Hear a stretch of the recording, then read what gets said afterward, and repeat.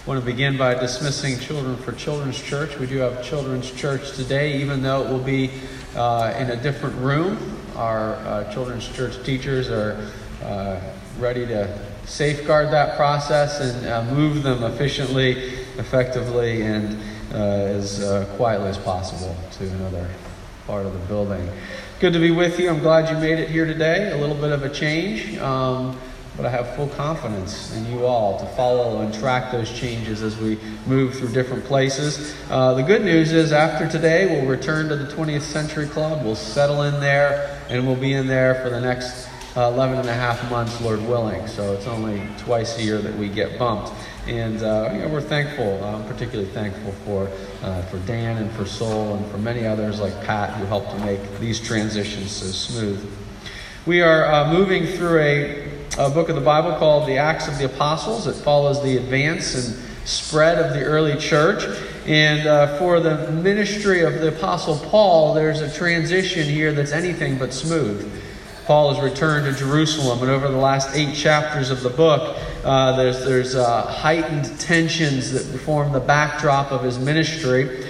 We saw in past weeks that Paul arrives in Jerusalem in the midst of tension between the sort of pro-Jewish faction of the church and those that want to see the gospel going out to the nations. And also against that backdrop, there's a great deal of concern that Paul's ministry is diluting the Jewish identity.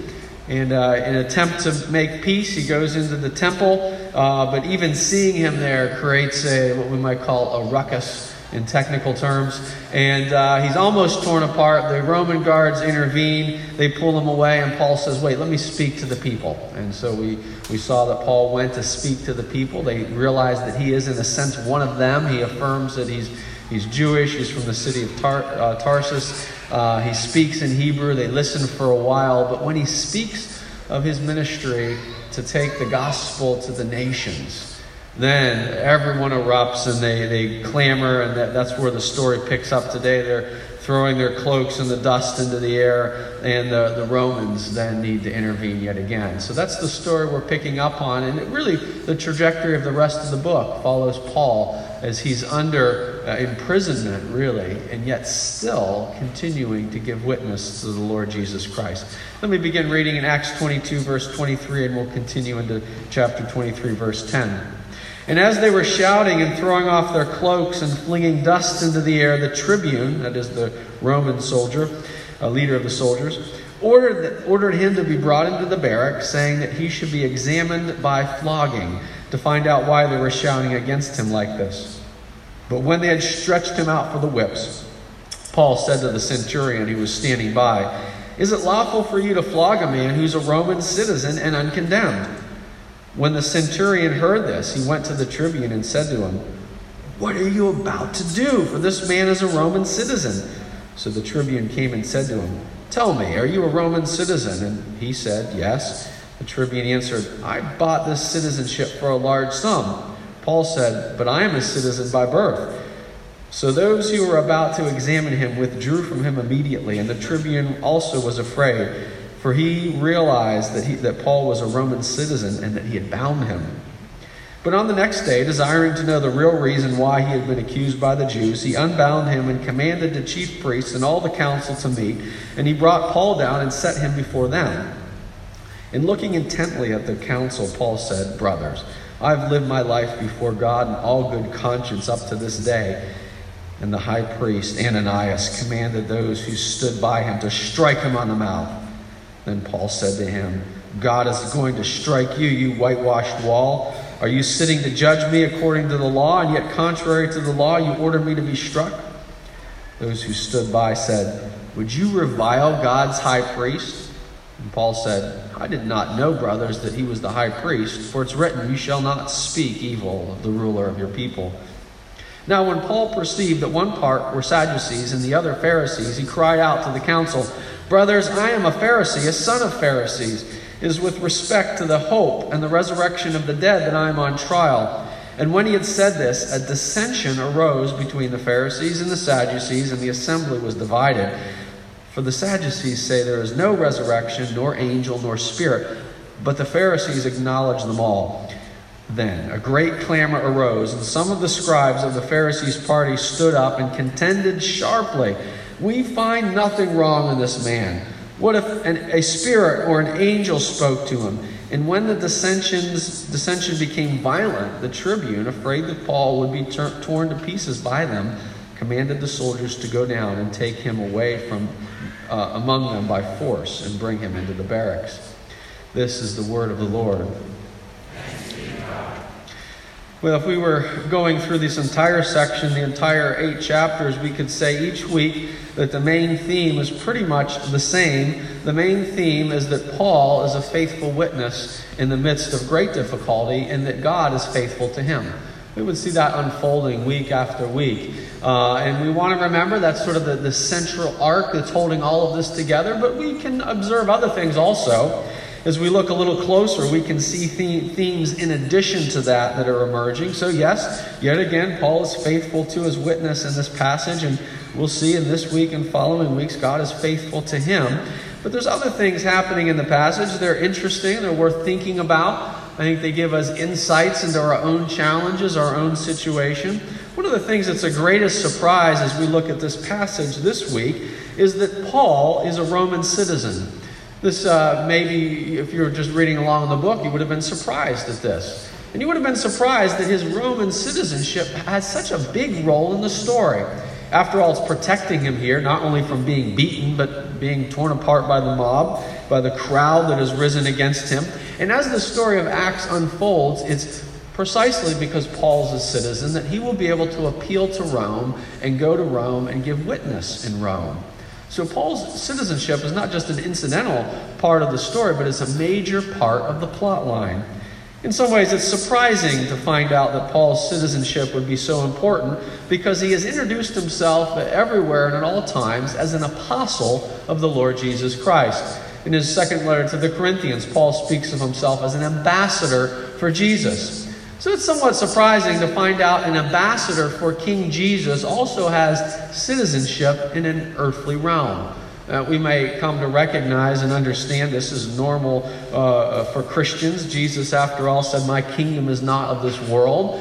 So we understand that Christians have a citizenship in an earthly realm, even as they recognize Jesus as King and Lord of all. But if you were watching this unfold for the first time, it would be surprising to you. It would be as if someone who was an ambassador to another country actually had citizenship in that country. You can imagine that perhaps the national security forces were getting ready to arrest and exile an ambassador from the Russians because they were hacking into something. And as they were doing it, the ambassador said, "Is it right for you to expel a citizen of the United States?" And you say, really? That's a surprise in the plot. Yet Paul here is a Roman citizen and an ambassador of Jesus. He is, in a sense, dual citizenship. But as we look at the story as a whole, we'll see one of the features that really jumps out in this section and many others throughout is all these sort of competing levels of loyalty and identity that mark the social context in which Paul is ministering. Remember last week when Paul stood in front of the crowds outside the temple, he stood before them and he said, "I, Paul, am a Jew, a citizen of the city of Tarsus." And so Paul recognizes he has Roman citizenship. He has citizenship in a city. He has a ethnic identity as a Jewish person. He speaks the language. These are his people. And he's a citizen of the kingdom of heaven. He's an ambassador for the Lord Jesus Christ. And we look a little bit further at this passage today and we see all of the ways in which the identity of the religious identity of these people, or in a sense even their political identity, the Sadducees and the Pharisees both interacting very differently with the Roman authorities over them. They had different doctrines and different ways of understanding what it meant to be Jewish. This is the backdrop to the uproar in the temple. And again, maybe it's more surprising than anything else when Paul stands in front of the religious council, in front of the Sanhedrin, he says, "I am a Pharisee." Did you catch that?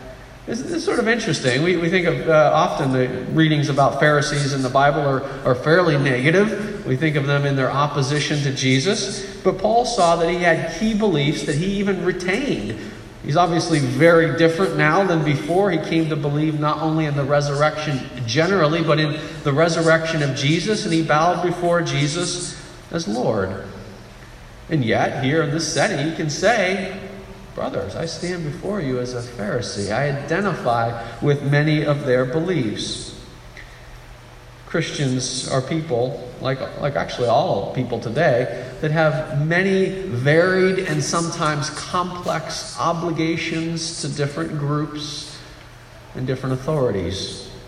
To say we are dual citizens is a helpful way of thinking about it, but in some ways we have not just two citizenships, but multiple citizenships, or at least multiple loyalties.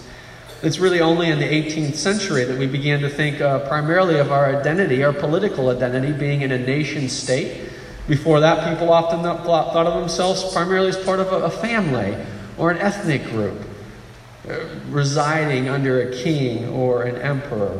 And so some of the things we think about today are even more complex when we look at the ancient world. I was reading on the internet the other day under the U.S. State Department the definition of dual citizenship. The United States recognizes that citizens of our country can also be citizens of other countries. And they talk about the reality of being a dual citizen. Dual citizens have allegiance to America and to a foreign country. But there was a very interesting note in their description. They said this is the State Department's website. It's important to note the problems attendant to dual nationality. Claims of other countries upon U.S. dual nationals often place them in situations where their obligations to one country are in conflict with the laws of another. It's often the situation, they say, where there can be conflict because of multiple obligations. And I would say that not only is that something we see in this passage today, these many conflicts of different peoples and identities and nationalities and city versus empire versus ethnicity versus religion versus party affiliation. But aren't these in reality the same sorts of challenges that we face in our life as well? Isn't it true that each of us in America today, whether we're Christian or not, we have multiple levels of allegiance to different things? To a nation, to a city, to a political party, to a social group, to a family, to an ethnicity. How do these things fit together in our self-understanding? How do we deal with the many obligations? And then if we are a Christian, we are people who have a fundamental allegiance to the Lord Jesus Christ. How do we navigate that in the midst of many of our other allegiances? Now, on one level, we could say there's a certain simplicity. If we flip over to page 9, we'll read from the Westminster Confession of Faith. This is really just a summary of what Paul says in Romans 13. He says there is a king above all kings. That's the Lord Jesus Christ reigning as the great authority over all people. But God has ordained for the good of people a civil government or a civil magistrate under the Lord Jesus. And so we exist as people who have we live as citizens of heaven and citizens of earth. And yet we know, practically speaking, that living this out can be incredibly complex. Let me point out 3 things in the passage I think we can learn. First of all, the passage simply gives us a window into really complex social dynamics. And I think we'll look at that and we'll think about some of our own challenges and our own problems.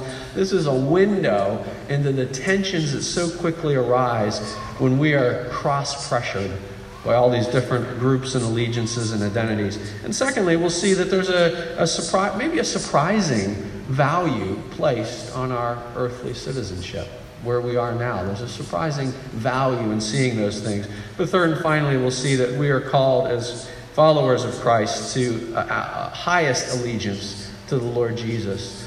And we'll think about how we can live that out in the midst of our cross pressures. So first of all, what we see here is the backdrop of tension. And some of this doesn't even have anything yet to do with Paul's role as an ambassador of Christ. He steps into a cross-pressured situation. After all, first and foremost, Jerusalem is a city under the Roman Empire, and nobody likes that. The Jewish people are under the authority of the Roman guards. The Roman powers are there. The temple is very, very close to the major fortress, the Antonian fortress. If you read these stories and you wonder, why did the guards show up so quickly when there's an outroar? It's because they were stationed right next to it. They were used to these sorts of things happening, and they were on high alert all the time, especially during a major feast week like this. But you can imagine the resentments that would have arisen among these people. Look at the Romans and their heavy-handed approach. They call the assembly of religious leaders whenever they want. The Roman authority, the tribune, can walk out and he can call the religious leaders to gather together in the Sanhedrin at the snap of his finger. They're at his beck and call. And look at the way they treat non-citizens. They pull Paul before him in his bedraggled state, almost torn apart by the crowds, clearly somehow caught up in this inter-religious conflict. They just assume right off the bat he couldn't be a Roman citizen. And they go forward with sort of standard operating procedures. I mean, this would be pretty hard to live under the Roman Empire. They decide they're going to find out what happened. You see what they did? They're going to question him by flogging him. Right, this isn't, and in some ways, this isn't necessarily a criminal activity. This was business as normal. And as a nation, we wrestle with how to, both support our police and provide appropriate checks and balances that resist abuse of power. But in the Roman Empire, they didn't have a balance. They did whatever they wanted. This is standard operating procedure. And no one would have thought twice about it. That's the backdrop to what's happening. But as we look closer, we see all of the inter-party conflicts. When Paul stands up before the Sanhedrin, his first attempt is to reason with them. That doesn't go well. So he decides, all right, I got to get out of here. He recognizes the two groups, the sort of two political, religious groups that are there, and he just rolls the statement in there that'll set everything apart. The commentator F.F. Bruce says, he rolls the apple of discord into the assembly and everything explodes. That's a reference to the great, classic Greek story by Homer, the Iliad. It starts with a picture of these Greek gods and goddesses, the pantheon of Greek gods and goddesses. They're having a party. They didn't invite the goddess of discord. I don't know why you wouldn't invite the goddess of discord to your party, but they chose not to. And so Eris rolls in the golden apple that says, to the fairest of them all. And immediately, these three great Greek goddesses start to fight together, and it ends up leading to the Trojan War. If you want to read the story, it's available online. Anyway, the golden apple of discord rolled into the assembly. It's not just the Greek gods and goddesses or the Sanhedrin that fights this way, is it? I would guess most social situations you go into, if you wanted to, just entertain yourself, you could just sort of casually roll in that golden apple of discord and things would explode. If you're at your Thanksgiving dinner and your Uncle Harvey comes in and he puts his Make America Great Again hat on the wall, and your cousin Shelley comes in and her Feel the Burn pin is still in her backpack that she hangs up. If you were a little bit bored over Thanksgiving, you could pretty easily roll in your golden apple of discord and boom, watch the fireworks. In fact, most settings now, it's almost harder to figure out how to say anything that doesn't cause this sort of attention to erupt, right? We start to rack our brains and think, how do I talk to Uncle Harvey and Cousin Shelley at the same time and not have a dissension arise among us? We live in times and days and ages of great challenge between people. And just like in this first century, often they relate to how we identify as part of a particular group. The Pharisees and the Sadducees, the identity in the city and the empire, Jewish heritage and mission to the Gentiles. In some way, though not exactly the same, we can recognize these parallels in our lives as well. How do we navigate the tensions and the challenges? The second point we want to make can be a little bit surprising at first, and that is, I think this passage teaches us, things we learn in other places as well, is that we're thought to think of a certain value in our earthly citizenship, a certain value in our identity as parts of different people groups. After all, we might have thought that Paul, who was an ambassador of Christ, would have renounced all other loyalties, obligations, ties, and identities. Now, it's true that he sees his role as ambassador above everything else, that lordship to Jesus is first and foremost, and yet he doesn't renounce all other ties. Here he is, standing before the crowds outside the temple saying, I'm a citizen of the city of Tarsus. I am a Jew.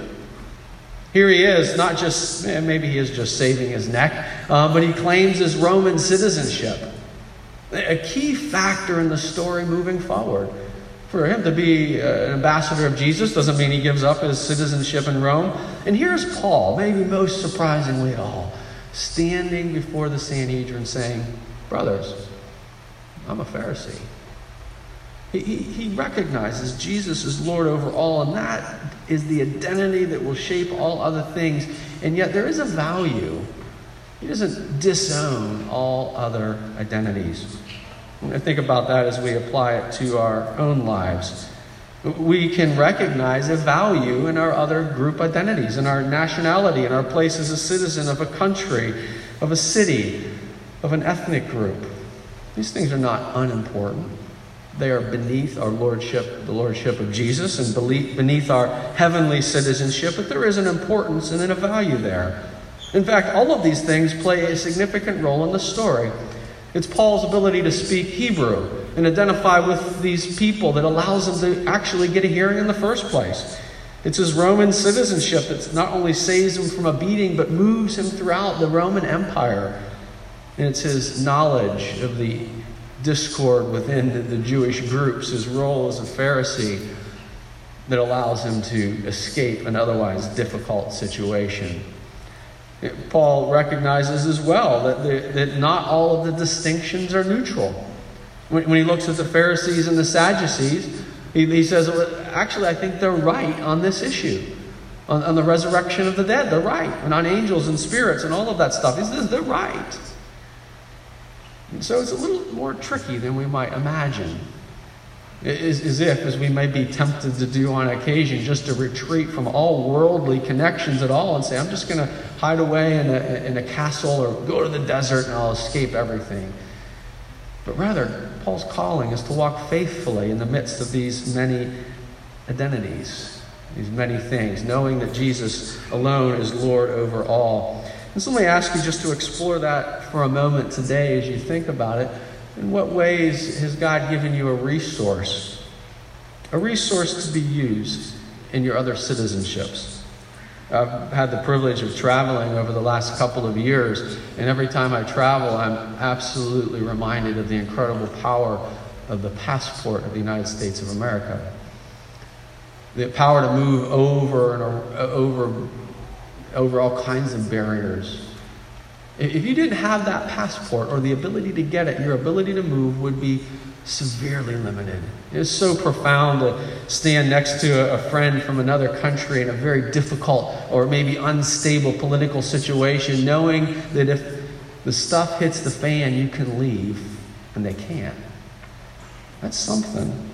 And another angle, many of you here today speak English as your first language, and you know in the world at large, your ability to speak English is an incredible resource. You can move between countries speaking to them in ways that others can't. You can teach English and give an incredible gift to someone else to help them navigate in the broader world. Many of you come here today with financial networks and resources. You have relational networks that help you succeed and move forward. These are great resources that you have that can be used for service and for the benefit of others. Some of you come here today with things that don't immediately seem like a resource, but maybe are. Maybe you have a way of talking and speaking that comes from your past experience that opens doors that wouldn't otherwise be open.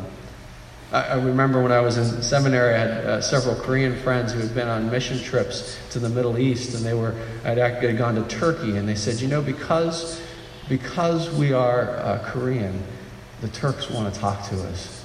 They trace sort of Genghis Khan and his movements, and they're like, yeah, we're cousins. And they would talk in a way that they would maybe have been more on guard against someone like me. A resource, an opportunity, or maybe perhaps your own experience of suffering and difficulty on your own or as part of a group of people can give you a resource for speaking into the suffering, into the pain of others. Difficult as these things may be, if we know Jesus is Lord of all, we can own and embrace not only the resources, but just the inherent dignity and value of all of these sort of earthly things that we're a part of. For me, that means recognizing, that my Welsh heritage is a real wonderful resource. Is a Christian heritage passed down through the years. It's an incredible resource. And yet, I belong to the Lord Jesus before I'm Welsh or American or anything else. I can value without being ruled by it. Let me move to our third and final point as we move to a close here. It is a reminder of what we've been saying throughout. We live in a place of many cross tensions and pressures, and we're told we can value those other ties and those other allegiances in their appropriate way. But the ending point, in many ways, is a reminder that Jesus alone is Lord. That he is greater than all other kings. That our citizenship in heaven is greater than all other citizenships. That our membership in God's family is a greater membership than that in any other family. Jesus instructs his followers to be good citizens, to obey the laws of their land, to honor and respect the authority, even when those authorities are the pagan emperors of Rome. We're told to care for our cities, to build things that bless others, to seek the peace of the city. And yet, there are times where, in the words of the U.S. State Department, there will be a conflict of obligations. There will be times where the laws of Jesus and the commands of Jesus come in opposition to the laws and commands of Caesar. And Christians are told and urged that they always must bow their knee before Lord Jesus, before any other king or ruler or nationality or identity. That he alone is king and Lord over all things.